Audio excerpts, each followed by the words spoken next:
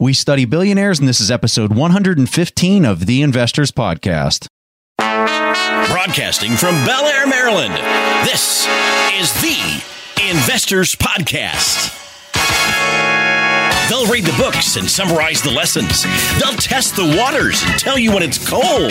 They'll give you actionable investing strategies. Your host, Preston Pish and Stig Broderson. Hey, how's everybody doing out there? This is Preston Pish, and I'm your host for The Investors Podcast. And as usual, I'm accompanied by my co-host, Stig Broderson, out in Seoul, South Korea. Today, we have one of our favorite guests back on the show, and that is Toby Carlisle. And we just wanted to do an episode to talk about current market conditions, everything that's going on in the world right now. We've got a new president-elect, all sorts of changes in the markets, and we think that it's probably wise just to talk about all these things that are going on. So I want to open up the show, and welcome to the show, Toby. Always a pleasure to have you back on. Thanks. Always a pleasure to be here. All right. So I want to open up the show with this idea that back in the 9th of March, 2009, the Dow Jones Industrial Average closed at 6,500. And then this week in November 2016, and we're recording this on the 23rd of November, the Dow has passed 19,000. And when you think about going from 6,500 to 19,000 on the Dow, and we've only had one rise in interest rates. The Federal Reserve has only raised interest rates one time through that entire 300% gain. And then let's add this in there. The one time that they did raise the interest rates, they did it at 0.25%. So I'm starting to feel like I'm the crazy person in the room. Stig and I talk about it. We've been talking about it for 2 years, and I'm starting to feel like I'm the person who is totally missing something here. What are your guys' comments? I mean, for me, I can't even wrap my head around this.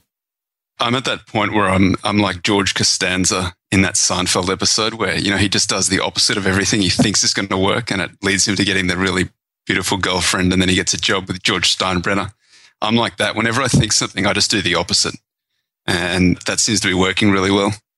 Yeah, I really can't make any sense of this. I feel like clearly we're not near the Japanese territory from 86 to 91, but I mean, at the beginning of that, in the middle of that, you were saying, oh, there's a PE of 30, and then you were saying, wow, there's a PE of 50, it can't go any higher, and then it just still skyrocketed up to 100. I mean, I don't know how long this can go on, but it definitely has to end. And I think now we were talking about that before, but I remember a quote from Toby, and now I'm really putting him on the spot here, and we're talking about the valuation of the S&P 500. And what you said back then, Toby, I think it was probably a year ago or something like that, you said, well, I know I sound crazy, but if I have to come up with a fair valuation of the S&P, it might be around 1,100 or 1,200. And I gotta tell you, ladies and gentlemen, we are far from 1,100 to 1,200 on the S&P 500. And I would still say, I don't know exactly where it is at the moment, but it's probably around that level. That's probably in a normalized interest rate environment too, which we're a very long way away from now. And the market has spent decades soaring above fair value. So valuation's not a great way of determining what the market's going to do anytime in the next 2-3 years. In the short term, which is still like years and years, you know, it's sentiment or momentum or something else like that that drives it. Guys, let me run some of my logic past you here. So leading up to the election, we saw that Donald Trump's numbers started to become more realistic, like he was going to win. And when we saw that, we saw the market, literally, it was, how many days in a row was it? Was it 8 or 9 days in a row that the market was down whenever it looked more probable that Donald Trump was going to win? 9, I think. Yeah, it was nine days in a row the market was down. It was a record that hadn't been reached in years. Well, he wins, and he makes this 30-second speech about increasing fiscal spending, and the markets absolutely go bananas. They go nuts. Now, the thing that I find most surprising about all this is the idea that the bond market is having a massive explosion Okay, you're seeing people jumping out of the bond market left and right. Bond prices are going to the floor. The yields are screaming higher because now that he's talking about this fiscal spending, everyone's like, oh, well, inflation's going to start coming in. So I guess this is me walking the dog on the logic here. Okay, so just hear me out on this. So if people think inflation's going to go up and they're jumping out of the bond market and yields are going higher, why in the world would an expensive stock market go even higher as interest rates are going up? Help me understand what's going on here.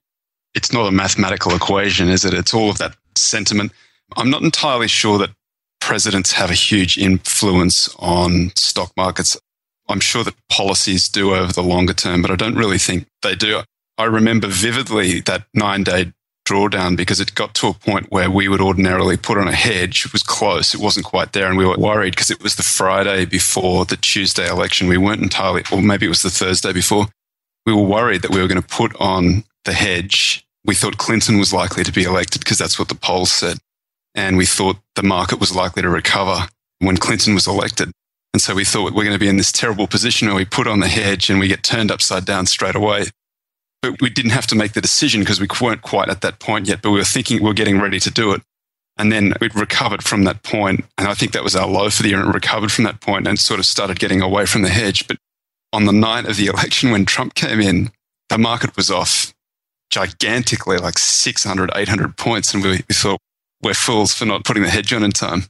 Yeah, it was really a roller coaster ride. And the interesting thing was that clearly when the old polls came in and the market were closed, and it appears that Trump would win, the future market for S&P 500 just fell off a cliff. And like it was almost looking like they could be halted because we're near a 5% drop. Nikkei at some point was minus 6%. And then when the markets opened and like everyone has apparently slept on it, there was like, yeah, let's just leave the market around flat anyway. It was just such a weird experience. And it just shows that what you said before, Toby, that there's a lot of psychology in it. Like fundamentally, it's probably not that big of a difference, at least not in the short term. That's not what we're seeing at all. I looked this up recently, today or yesterday. Earnings topped out at $107 for the S&P 500 as a whole, $107 in late 2014, and earnings have fallen since late 2014 to $87 now. So they've come off $20, which is close to kind of 20%, which is a pretty big drop in S&P 500 earnings. And over that period, the market has actually advanced. The PE on the market has got even higher. I'm at the point where the market is just impossible to forecast. And I'm kind of with Buffett in the sense that I can speculate about what's going to happen, but time that you spend trying to figure out what the market's going to do is sort of a little bit of wasted time. You could be doing things that you have not more control over, but I can look at individual stocks and I can see that they're cheap. There's a great quote, and I forget the exact quote and the provenance of it, but it's like the Portuguese biscuit maker doesn't worry about interest rates and the dollar and all of those sort of things. He just worries about selling more biscuits than the guy down the road. And I think that's kind of, you can kind of get, there are some businesses that they are simple enough, you can value them. And when they're at a huge discount to what you think is fair value, you can put them on. I think that works. So, Toby, I love your optimism and how you're viewing this. And I totally agree with the comment that you just made about trying to focus on what it is that you do know and which direction you can go with it based on the conditions that you've been served. So when you say that there's decent companies out there, give some of the people in the audience an example of what you're talking about. This is a funny time to be talking about it because that furious rally that we've seen that started sort of just before the election and it continued on even today for us. I have seen all of the positions that I have in the portfolio and that I've been tracking for a long time. A lot of the discount has been juiced out of the whole thing. It's been kind of, it's great when you capture it, but it's left the cupboard a little bit bare for new positions. The thing that I was talking about last time was Humana, which has the takeover bid and they're going to court in a couple of weeks. So that was, I forget exactly where that was trading, but that was 160 or 170. So it's over $200 now. It's $207. That was a very big position for us. And we've had a lot of these merger arbitrage positions on that have sort of closed up. So the things that we're looking at now tend to be literally like off the run, just undervalued securities. So just to throw one out there that I like is Greenbrier, which is the ticker's GBX. They make rail cars and things like that. There's a lot of people who will tell you why rail cars are really ugly at the moment. Partially, it's energy's getting hurt, so there's not as much energy being shipped. There's just a slowdown generally. So not as many rail cars are being made, and that you can see it in a lot of the companies in the industry have gone the same way. We put on Greenbrier earlier in the year, and it's run up a lot over the course of the year, but it still continues to be one of the cheapest stocks in our portfolio. And it's cheap on almost every metric. The thing that I love about it is it's buying back stock. It's got about a 7% buyback yield. And we've been buying the equity and we've been selling just out of the money put options a few sort of quarters out. We hold the equity because that's the most tax efficient way of doing it, and the equity's cheap. But we also are trying to, assuming that it's sort of a market that just traded sideways, which is what it has been for most of the year until more recently. In the event that it just trades sideways, if you're selling the options, you're at least generating a little bit of yield on those positions. If the position moves against you, you're then automatically buying a little bit more equity, which is good behaviorally if you're a value investor. So that's one that I have liked all year and continue to like now. I think that it's not as interesting as it was 6 months ago. Ticker's GBX, if anybody wants to look at it. And we talk about specifically about GBX or just Catalyst in general, because that's one of the things that all value investors, and I guess all investors are really looking for, because clearly you're buying into this equity, Toby, because you think that it's undervalued. Now, what do you want to see as a catalyst for it to approach its intrinsic value? Greenbrier is closer to being something that's just merely undervalued, where it really is just going to be passage of time, improvement in the industry, and that can take a very long period of time. But the one thing that does stand out for me is the buyback. 7% is an unusually large buyback yield. And what that means is that if the stock falls a little bit, the company itself is in there buying its own shares back. And if it's undervalued, so buybacks typically are associated with value destruction because managers tend to buy more stock at the top of the market and less stock at the bottom of the market. But good managers buy the bulk of the stock back when the stock is undervalued. Greenbrier is undervalued in my estimation. And that buyback yield, 7%, is substantial. So that's one thing that can cause the price to move closer to the intrinsic value. At the same time, the intrinsic value is being improved. So that's one thing that I like. And the way that we're kind of generating a little bit more yield, we're generating our own catalyst in it, is by selling the put option. So if we're selling out 2 or 3 quarters, we're getting very substantial yields on it, sort of 15% profit. And then that sort of annualizes out to a number that's like 45 or 50%. And just a follow-up question to this, because I'm really curious about the concept of opportunity cost here, because clearly it also depends on your conviction on this peg or any peg for that matter. But when do you think that, I hold on to the stock for X number of years? Now it seems to be what we call a falling knife, that it's probably not really going to materialize the value that I'm seeing. How do you identify, yes, I need to get out of this stock because it's not going to materialize, and when do you simply hold on and wait? We have a valuation, so we have an idea about what we think it's worth, and that's updated every time they produce new numbers. So on a quarterly basis, we update our valuation. And we can see, because we have a system that's looking at all of these stocks and it's tracking all of them at the same time. So we can see if something, the best case scenario is something stays undervalued for years and years and years. So Humana was one of those stocks that it was undervalued for 6 years. It was one of the cheapest stocks in my portfolio. And every year it was up like 15, 17, 20%, which is an ideal situation. It's just one of those stocks, even though it was huge, it was kind of hated. Conversely, the worst type of situation is when you have a stock that's got a deteriorating valuation.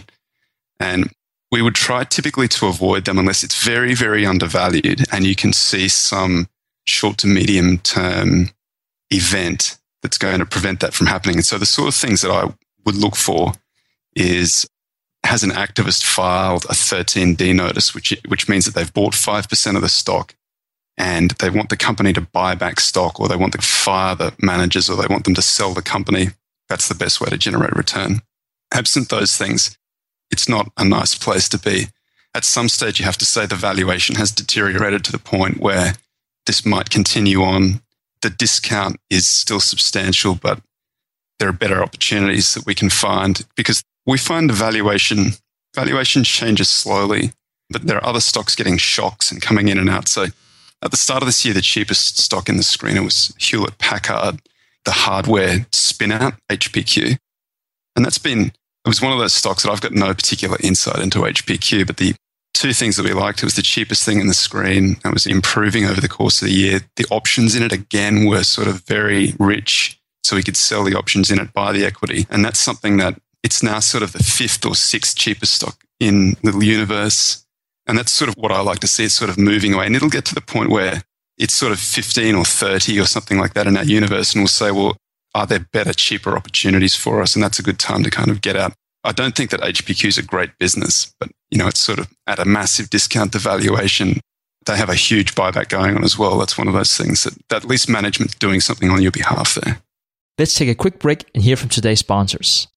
Today's episode is sponsored by Range Rover Sport. Range Rover leads by example with their dynamic design that rises to the occasion. It's got powerful on-road performance and commanding all-terrain capabilities, coupled with signature Range Rover refinement. The third-generation Range Rover Sport is the most desirable, advanced, and dynamically capable one yet, redefining sporting luxury. It's got advanced cabin technologies such as active noise cancellation and cabin air purification, offering next-level comfort and refinement.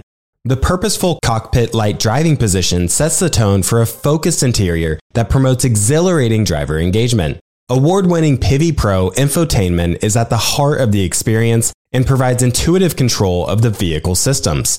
You can enjoy a dynamic drive and total comfort with optional 22-way adjustable, heated and ventilated electric memory front seats with massage function.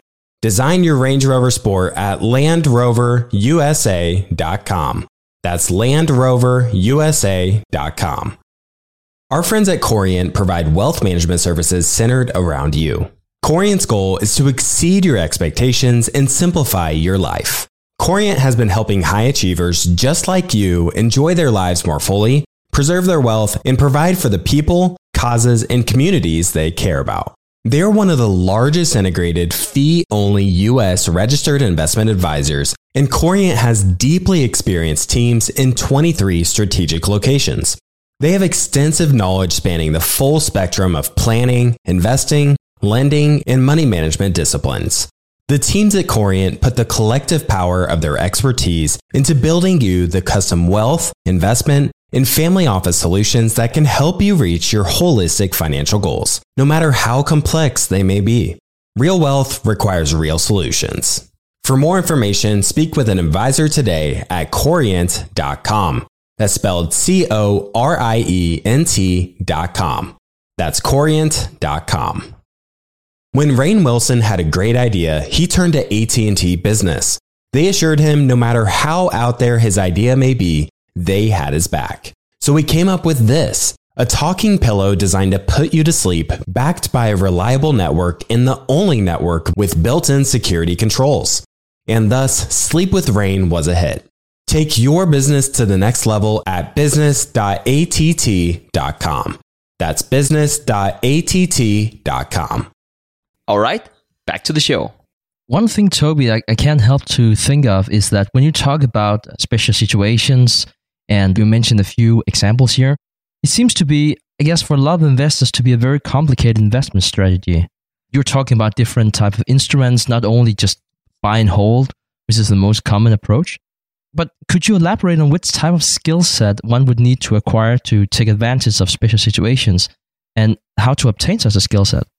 The best book on it, the best book that I have ever read is Greenblatt's Yellow Book, which is called You Can Be a Stock Market Genius. He goes through all of these scenarios and how you can find them. I know that it's a reasonably complicated book because a friend of mine who is very smart, I think this could be 10 years ago, maybe even longer than that, he came to me and he said, there's this investment strategy and it's just super complicated. And the way that you make money is you read these filings that nobody else would read. And that's kind of your advantage. I think that a lot of these things are complex at first blush, but once you sort of understand the mechanics of them, they are actually pretty simple. But getting through that first, there is a steep learning curve initially. I have an advantage because I've been an attorney and I did mergers and acquisitions for a long period of time. So I've drafted these documents and I understand the mechanics internally. Before I invested in them, I'd spent a decade kind of familiarizing myself with them. And I've seen some of the thought processes when directors are trying to fight off activists or deciding to pay a dividend. And so I'm sometimes looking for those things where the special situation hasn't manifested yet. They haven't declared it, but I can see it sort of, it's coming because the stock's so undervalued, but they've got the cash there to do something and they're typically been good managers in the past. So that's a sort of long way of saying that I have an advantage because I've been an attorney, but you don't need to have done that. Greenblatt's book is the best place to start. So I'm really happy that we got to talk about special situations, Toby, as you can probably hear, because one of the things that we talk a lot about here on the podcast, that's Warren Buffett, and we have talked a lot about a lot of his newer investments, which always sparks for a good discussion. And for one thing, I can't wait for the mastermind discussion that we'll soon have, and we'll be talking about his latest picks, which is completely another ballgame. But let's actually talk about where he started, because he actually started with a very different type of investing. And this is these special situations that we've been talking about. Because before he started Berkshire Hathaway, he actually had a very impressive record. Because over 12 years, he recorded more than 29.5% in the stock market. Very impressive. And this was not in his successful investments in Coca-Cola, American Express, as he will later have with Berkshire Hathaway. This was something completely different. So, Toby, could you please tell us a story about one of Warren Buffett's special situations in his early career? And perhaps more importantly, what is it that he could see which other people couldn't? Buffett's investment strategy when he first came out was very like Benjamin Graham's in the sense that he was looking for stocks that were undervalued on a balance sheet. And then he's looking for the more liquid part of the balance sheet, which is the cash or the inventory. So he was trying to find these stocks that basically the earnings were so bad that they had traded down below liquidation value. And sensibly, most people are frightened away by those sort of, if you think something's in financial distress, if you think it's heading towards bankruptcy, the instinct is not to want to buy it. But you can train yourself to sort of start seeing those as opportunities if you're looking for that balance sheet value. So that's one of the first places that I look. What does the balance sheet look like? And that was what Buffett was doing when he found this company called Dempster. They made components for windmills, which is not a very sexy business, and they had built up a gigantic inventory of them, which they didn't seem to be able to sell. And so they had declining sales. And so the stock was sort of valued on the basis of the income statement, which is not uncommon.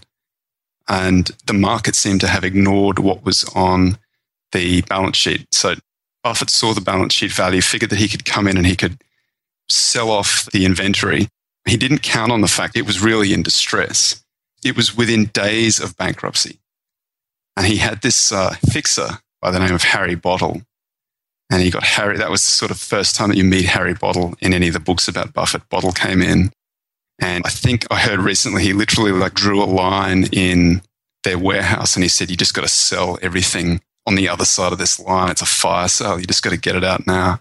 Whatever price you can get, just so they could raise the cash so they could survive. And then after a while, what they had done is they'd turned all of this pretty useless inventory into cash. And, Buffett's a great investor, so he was able to sort of turn that into, the business doesn't ever really get great, although the business did improve, but all of a sudden it's a liquid balance sheet. It's got cash. It's the sort of thing that you would want to buy. And he did very well. So that was sort of a semi-activist type approach that he took, looking at and he kind of partially liquidated with the help of Harry Bottle, and he was in a control position, which is very different from the way that he invests now. But it's been a great investment strategy for lots of guys. So Greenblatt was doing exactly the same thing, probably not to the point where he was activist or where he was getting control. I'm not sure exactly what he did because no one's really canvassed it. The book that made Greenblatt famous was the Magic Formula book, the blue book that he wrote. And I read that when it came out in 2006. And I didn't realize that he had also written the yellow book. And I just read the blue book and I loved the blue book. And then somehow I saw the yellow book. And that was at the point that I realized that it was the same guy who'd written both books. Because the strategy is so different. In the returns that Greenblatt puts in his blue book, where he was sort of doing 40%, Greenblatt generated those returns as a special situations guy. The problem with it, and the reason that everybody sort of moves on, is that there's a finite amount of capital that you can invest in these type of situations. I think it's a lot. It's still like hundreds of millions to maybe $1 billion, that sort of number. But it's not as scalable as the other stuff. Yeah, and Toby, I think it's real natural. Like you hear about, call it 29% for Buffett or 40% for Greenblatt, and you're thinking, I should do some of that too. And I found this great stock and it's trading well below book value. There must be some value here. Now, there's this difference, right? Because if you have, say, $10,000, you're usually not able to take over the company. Like you can't necessarily be the catalyst yourself. So if you are a small-time investor, is there any way that you can actually be an activist without actually being an activist, but still get some of the same returns? The two things that you can do, you can follow an activist. So this is one thing that I used to do when I started writing my blog, Greenbacked 2008. What I was looking for was something that I would buy. I would try to buy outright, and I'd look for deeply undervalued on a balance sheet basis, sort of sub-liquidation value. They all had really ugly businesses. And I'd tell people that I was buying these things and I'd describe the business for them, and they were overcome with sort of disgust. People used to leave these comments on the blog sort of trying to tell me, this is just crazy. This sort of stuff that you're buying, it's very risky. I was sort of relying on the balance sheet value. But the other thing that I was relying on was that every single one of those positions had a 13D notice filed, which is the filing that the activist has to make.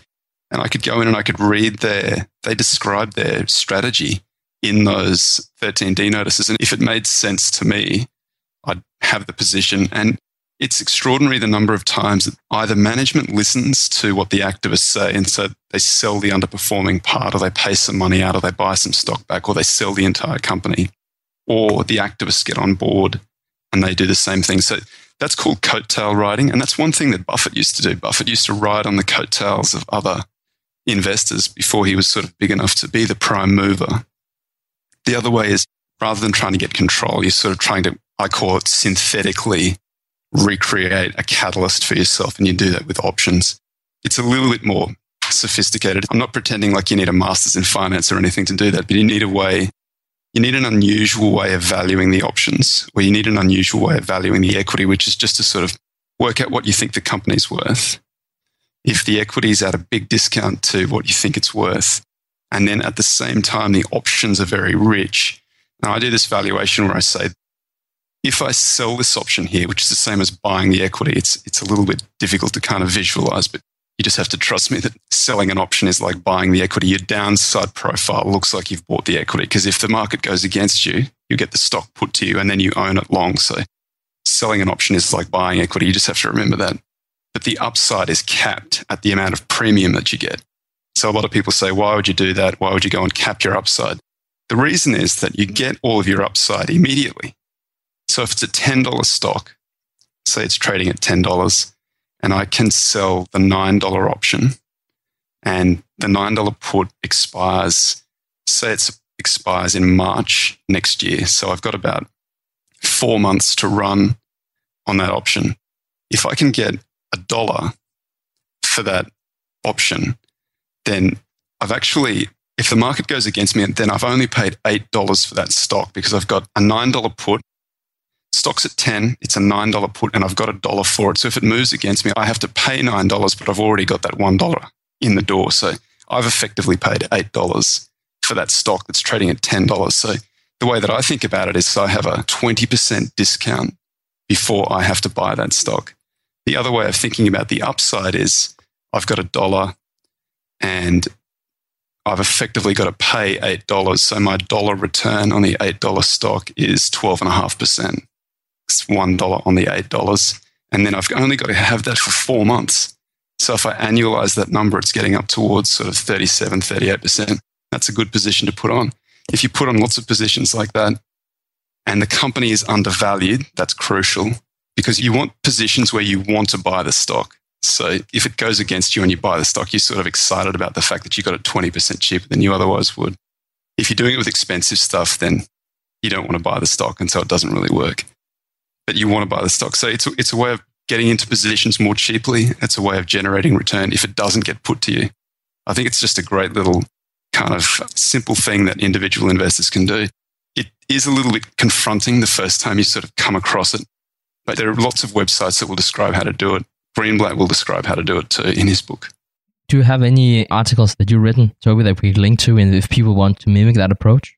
I haven't, because it's my super secret strategy that I try to, I've just told everybody how to do that. Of course, if you don't like the idea of selling the put and then, you're getting long the equity, the other thing that you can do is buy a call that has a lot of time to run on it. So, you might be able to find January 2019 calls. That's another interesting thing to do. So if you're worried about the stock, so we prefer to put on positions where it's very undervalued, but it's also very safe. We don't think that there's much downside in there.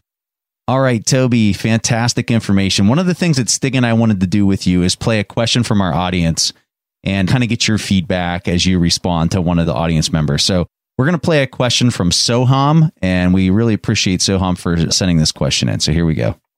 Hi, Preston and Stig. Great show. Thank you for all the work that you do. My question is, what advice would you give to a recent college grad who wants to make a career out of value investing? What steps would you tell him? What books should he read? What courses should he take? Things to that nature. Wow, Soham, great question. Toby, would you take the first hack of this one? There are two sort of ways of going about doing it. There's the classical way that if you get into Columbia Business School and you go to the value investing course taught by Bruce Greenwald, and you do very well in that course, and then you come out and you'll find a job in a value investing hedge fund or a value shop. So that's one way of doing it. The universe of people who are going to be able to follow that path is very small because it's hard to get into Columbia or one of those sort of equivalent Ivies. So the other way of doing it is the way that I did it, which a lot of other guys have done. You need to be able to set up your own account and trade your own account in a value style.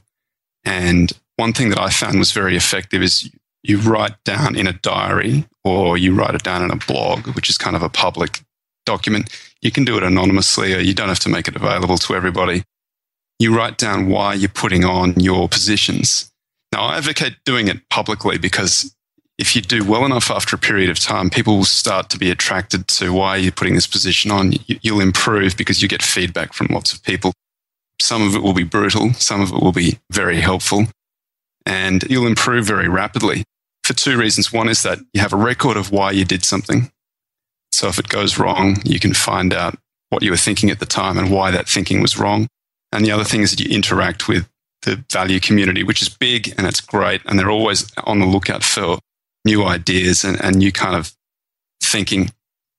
So that's a very effective way of doing it, running your own portfolio and writing about it publicly.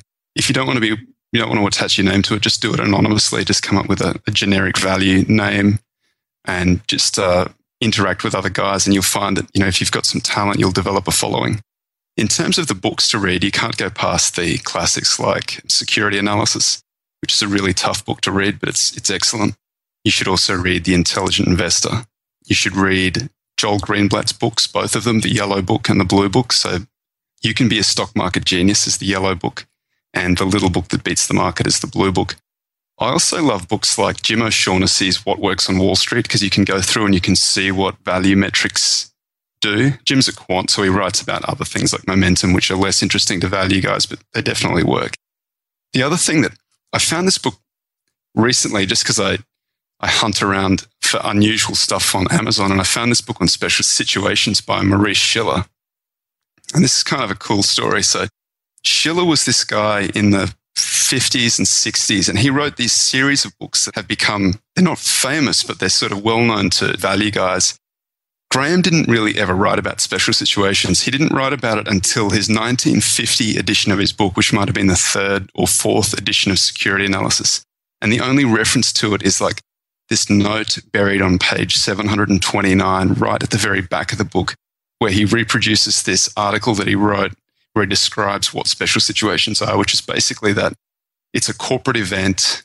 There's a fixed price that you're going to get paid at a known date in the future, and you can calculate your profit and you can calculate an annualized return for that profit, and the stock is undervalued. Those are the criteria for a special situation. And so Graham just sort of refers to it. He writes a few pages on it and then he moves on. This guy, Maurice Schiller, actually dug into the thing, and he wrote these 5 books, the most famous of which is Fortunes in Special Situations in the Stock Market. So I was looking around for this book, and coincidentally at the same time I was contacted by an investor and author, Tom Jacobs, who asked me to write the foreword to these books are going to be reproduced. So Tom tracked down this gentleman's children who are now, or maybe even grandchildren who are in their 80s. And he got the rights to these books, and he's found all of this sort of fascinating biographical detail on the guy. And he's going to reproduce these books. The first one comes out next year, and he's going to do it over the course of the year, produce 5 books. So I've written the foreword. Schiller is like a Graham Greenblatt kind of figure. He's become unknown because the books have been out of print. But when they come back in, he's sort of the towering genius we recognize once again. Those books are, like all of these books, reasonably difficult to read. And some of the situations that he describes don't exist anymore. But if you read them, you'll understand the philosophy of special situations, and it tells you how to be sort of flexible and what to look for in different things in the future. So that's something that I'm personally involved in. And I recommend Schiller's books. The first one of which will come out sort of January 2017, and then the rest of them will emerge after that. Let's take a quick break and hear from today's sponsors. If you're looking for the right franchise concept at the right time, an iFlex Stretch Studio franchise is the business for you. iFlex is the newest franchise concept from the founders of The Joint Chiropractic. With over 200 licenses already awarded to our regional developers, there's never been a better time to own an iFlex franchise in your market. An iFlex Stretch Studio franchise offers its clients the best in professional assisted stretching for one affordable price in one beautiful location. Even the Mayo Clinic says stretching can increase flexibility and improve your joints' range of motion, helping you move more freely. Prime regional developer opportunities and franchise locations are going fast. Don't miss this opportunity to get into this rapidly growing health and wellness business from the founders of The Joint Chiropractic. Find out more today. Call 888-994-3539 or visit iflexpodcast.com. Call right now, 888-994-3539 or visit iflexpodcast.com. Kyle, you're connected with a ton of different investors and portfolio managers, and you're just really in the know on a lot of these things. How do you keep up with all the day-to-day headlines for your portfolio companies? Yeah, so I used to have a ton of issues with this, and that was until I started using Yahoo Finance. Really? What's so great about it? So Yahoo Finance is awesome. I have my whole portfolio entered, and I can easily see all the top headlines to keep up with the recent news. And each day you get an overview of the major global events that might be moving the market. So I'm ready to easily pounce on any opportunities that come my way. What else can you do on Yahoo Finance's platform? They also have a number of cool features, including a tool that lets you link all of your investment accounts, analyst ratings, and independent research, as well as the ability to create customized charts. Well, now I know that the audience is really going to love this one, and actually see they have 90 million monthly active users. For comprehensive financial news and analysis, visit the brand behind every great investor, yahoofinance.com. The number one financial destination, yahoofinance.com.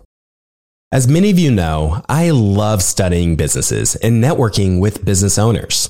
The more I've studied businesses, the more I've realized that starting and scaling your business is easier than ever because of companies like Shopify. Did you know that Shopify powers 10% of all e-commerce in the US? Shopify is the global force behind Allbirds, Rothy's, and Brooklinen, and millions of other entrepreneurs of every size across 175 countries. Shopify is the global commerce platform that helps you sell at every stage of your business. From their all-in-one e-commerce platform to their in-person POS system. Wherever and whatever you're selling, Shopify's got you covered. Shopify even helps you turn browsers into buyers with the internet's best converting checkout, up to 36% better compared to other leading commerce platforms. What I personally love about Shopify is that it's the turnkey solution to kickstart and grow your business, and they are totally committed to giving you the necessary tools to succeed as a business owner. Plus, they have an award-winning customer support team there to help you every step of the way. Because businesses that grow with Shopify. Sign up for a $1 per month trial period at shopify.com/WSB. That's all lowercase. Go to shopify.com/WSB now to grow your business no matter what stage you're in. That's shopify.com/WSB. All right, back to the show. So, Soham, Stig and I are not going to provide any additional comments because we don't want to taint Toby's response in any way, because that was such a fantastic response to your question. So, Toby, thank you for supplying that. So, Sohan, for providing your question to AskTheInvestors.com, we're going to give you a free subscription to Stig's video tutorial course that takes you chapter by chapter through The Intelligent Investor, which was one of the books that Toby had recommended that you read. So, we're going to give that to you completely for free. And for anybody else out there that wants to get their question played on our show and potentially get a free subscription to one of our paid courses, go to AskTheInvestors.com and you can record your question there. So before we conclude this episode, we want to give Toby Carlisle a chance to give you a handoff to some of his websites and services and anything that he wants to promote. Thank you so much for coming on the show, Toby, and the floor is yours. Jeds, thanks very much for having me as always. If anybody wants to get in contact with me, Greenbacked, which has got a funny spelling, GREENBACKD.com, is a blog. Acquirersmultiple.com. I sort of put some of these little deep value stock picks up, and there's some screeners on that. My firm, Carbon Beach, offers the special situations strategy in managed accounts, and we'll also be sub-advising to a mutual fund that'll be launching closer to the end of this year. We can provide some links in the information under the podcast, or you can come through to the site and we can provide some more information there. Very much appreciate you guys having me on. All right. So at this point in the show, we're going to do something that's a little bit different and something that we haven't really ever done on the show before. And I want to bring on two of my very close friends, and that is Brett and John, to show you guys something that is going to be the coolest thing ever. And this has to do with artificial intelligence and programming. And it's something that they have done specifically for the Investors Podcast. And we actually just talked about this before the show. So we have a European currently here in Asia. For the show with Toby, we have an Australian living in California. And then John, he's actually in Lima, Peru. So this is just the awesome thing about the internet and the Investors Podcast, that we're literally all over the world. So, Preston, go ahead and tell the story of how you met John, Brett. So, in mid-September, we had an event in Baltimore, Maryland, where a bunch of the people from the community got together, and we went down to a Baltimore Orioles baseball game. We went out to some bars. We went to the game. We just had a blast. It was the best night ever. And so, one of the individuals who attended was Brett, and Brett and I started talking, and he's doing all sorts of things. It's amazing, all the stuff that Brett's doing. But he went to UPenn for his undergrad. Then you went to, was it UCLA for your master's, for your MBA, Brett? Yeah, that's correct. You went to UCLA. And so then we started chatting some more. So he's done venture capital stuff. He's been a lot in the media space and in the marketing space. And so we just had a great time when we were at this live event. And so after it was over, Brett shot me a message and he said, "Hey, Preston, I have this idea that we'd like to try out. We do some programming work with Amazon's Alexa capability, which is their AI capability with their Amazon Echo." And he said, "We'd like to try to do something with the Investors Podcast if you guys would let us tinker around with some of the episodes." And, I was kind of like, that sounds amazing.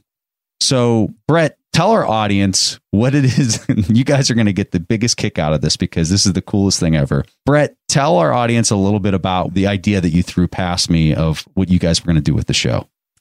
Well, it was really a pretty simple equation for me. I'm a fan of the Investors Podcast. I'm a heavy user of Amazon Alexa.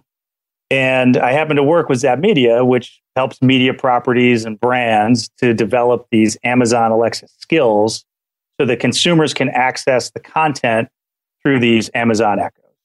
And so for us, it was pretty simple. I said, "Hey, we would like to do this with somebody. You guys are my favorite podcast of the moment. And I wanted to be able to listen to you on Alexa." So it was a simple thing. We talked to you. I talked to John about how we could enable it. And the other thing that had come to mind was John and I had been talking about the fact that the way people were starting to enable podcasts on Alexa wasn't a great user experience. And John's team had some ideas on how they could make it a really good user experience. So I thought you guys would be perfect guinea pigs. So talk to our audience about how this Alexa AI kind of works, because I didn't know anything about this. You guys started teaching me about it. I just find it fascinating. So just give our audience a little glimpse, top level view of what's going on behind all of this and why it works so well. So just so people understand, the Echo is the tower, and then Alexa is the voice and the artificial intelligence behind the tower that you interact with. And so you can teach Alexa skills. And that's what we did for the Investors Podcast. By teaching it a skill, really, John programmed some things and was able to interact with the learning module and the intent module that they have for Amazon. And that's what really brings the Investors Podcast to life through Amazon Alexa. So guys, I don't own one of these things, but I find this just to be so cool. And this was so much fun to do this with you guys. But if, say, somebody has one of these things in their house, how would they enable this application that you guys built? It's just a matter of saying, enable We Study Billionaires. So that's all you'd say? You'd just go up to this thing and you'd say, enable We Study Billionaires, and then this application that you'd programmed would just start working? That's right, yes. All right, show the audience, demo this for people. Now, John has this sitting next to him, so the audio quality might not be the best because it's going through a couple different feeds here. But John, show our audience what you're talking about, because this is just amazing. Okay, now, so I already have enabled it. But after that, I say, Alexa, open We Study Billionaires. We Study Billionaires, and this is the Investors Podcast. Our show is all about studying the most important books and ideas that billionaires say influence them the most. Thanks for joining us. To navigate the show, you can say play, scan titles, or about the show. Play. Study Billionaires, and this is episode 113 of the Investors Podcast. Today's episode is brought to you. So that sounds great. You can do simple stuff like navigate through the episode. So I'll say, Alexa, play next. Billionaires, this is episode 112 of the Investors Podcast. So it's broadcasting from Bel Air, Maryland. Alexa, pause. So it's going from most recent episode and then back, as one would expect. That navigation right there is very intuitive for users, and that's a lot of what people want. But we saw a chance to do something that we think is really neat, which is this scan titles feature, which I'll show you guys. Alexa, tell We Study Billionaires to scan titles. At any time, just say, Alexa, play next to jump into a podcast. Episode 113, Jim Rickards and the Road to Ruin, Part 1. So we get a little snippet, and then there's silence, and we have a chance to respond. Episode 111, Good to Great, a review of Jim Collins' book. Alexa, play next. Billionaires, and this is episode 111 of the Investors Podcast. Broadcasting. Alexa, stop. If the audience could see the grin on Stig and my face, it's just, we're dying. I don't know how anybody goes about programming something like that, but it's absolutely astounding. And this is what our audience doesn't realize is John and Brett literally just came to us and like, hey, we'd like to do this for you guys. And they literally did this completely for free for us. That is the power of our audience. And we are so blessed to have people like Brett and John in our audience to do the coolest things ever for us, because this is just amazing. This is absolutely astounding. So guys, like seriously, I don't even know how to even begin to repay you or thank you for what you guys have done. But this is phenomenal. And I know anybody who has one of these Amazon Echoes out there and are hearing this, this is amazing. You're helping them out too. So thank you guys so much. This is unbelievable. Well, we love what you're doing. And the other thing I'll tell you is, so I'm a listener of the show. We met up in Baltimore, so we had a connection. What I realized afterwards is John also had a connection, because I think you've had his cousin on the show before. Yeah. So when we were talking about the development of this, John and I started chatting, and your cousin's with Colin Roche, who we've had on the show 2 times and is, an amazing guest, insanely intelligent. So we had another connection there. It's just absolutely wild. I mean, that was another reason why we're very happy to do this for you guys. We built this because we really wanted to show off a lot of the neat things that you can do with the Echo device. And so we hope that you guys and the listeners are as excited about it as we are. And we know you guys are excited. So guys, the least we can do is allow you to have a little handoff here and talk about Zap Media, because what you guys do is is absolutely amazing. So talk to our audience about what it is that you can do potentially for them if they're listening to this and maybe they have something similar that they want to do with their own business. All right. Well, I can start and John can fill in any of the gaps that I miss. I think at our core, Zap Media is focused on giving brands a voice. So there's millions of Amazon Alexa users, as we've talked about. Google Home recently came out with a competing product. Siri isn't quite as smart as these services today, but we expect something good to come from Apple eventually. And consumers really love these devices. So there's no doubt that they're helpful in the kitchen when you have your hands full. They're really the height of convenience. However, the internet today is a visual web. So the things you take for granted when browsing on a screen simply can't be done through a voice interface. So what products like Alexa are introducing is this concept of the voice web. What we need content that was formerly visual to be made available through a voice interaction. And even a podcast, which already has audio content, needs a way for users to navigate by voice, to start an episode, pause it, skip, take other actions, as you heard John do. And that's exactly what Zap Media does. John's team has deep experience. We've worked with mobile audio apps like Slacker and NPR and those types of things in the past. We've taken some of that learning and that deep expertise and applied it to these new voice assistants, which have really just come on to the scene, in Google's case, a month ago. Alexa's been out for about 2 years. So this is relatively new, cutting edge stuff, but consumer adoption is tremendous. And so John's team has deep experience in voice engagement and has developed a number of tools used to build great user experience and do it very quickly. Well, guys, we can't thank you enough. I really mean it. This was just the awesomest display of talent, programming talent I think I've ever seen. But John, Brett, thank you so much. This is just awesome. That's great. Hey, thanks a lot. We love the podcast and we're really happy to be able to be on and to provide this service to your users. And so, as John said, anybody who has an Amazon Echo or Amazon Alexa available to them, today or right now, they should actually walk over to it and say, Alexa, enable We Study Billionaires. And they'll be able to access everything right off of Alexa and not be totally beholden to their mobile phone every time they want to listen to it. So awesome. Thank you so much, guys. And for the audience listening, we're going to have a link to their site in our show notes if you guys want to learn more about both of these two, which these guys are so bright. It's crazy. So go into our show notes, check out their site and see what else they're up to. It's pretty amazing stuff. Okay, guys, that was all that we had for this week's episode. We will see each other again next week. Thanks for listening to The Investors Podcast. To listen to more shows or access to the tools discussed on the show, be sure to visit www.theinvestorspodcast.com. Submit your questions or request a guest appearance to The Investors Podcast by going to www.asktheinvestors.com. If your question is answered during the show, you will receive a free autographed copy of the Warren Buffett Accounting Book. This podcast is for entertainment purposes only. This material is copyrighted by the TIP Network and must have written approval before commercial application.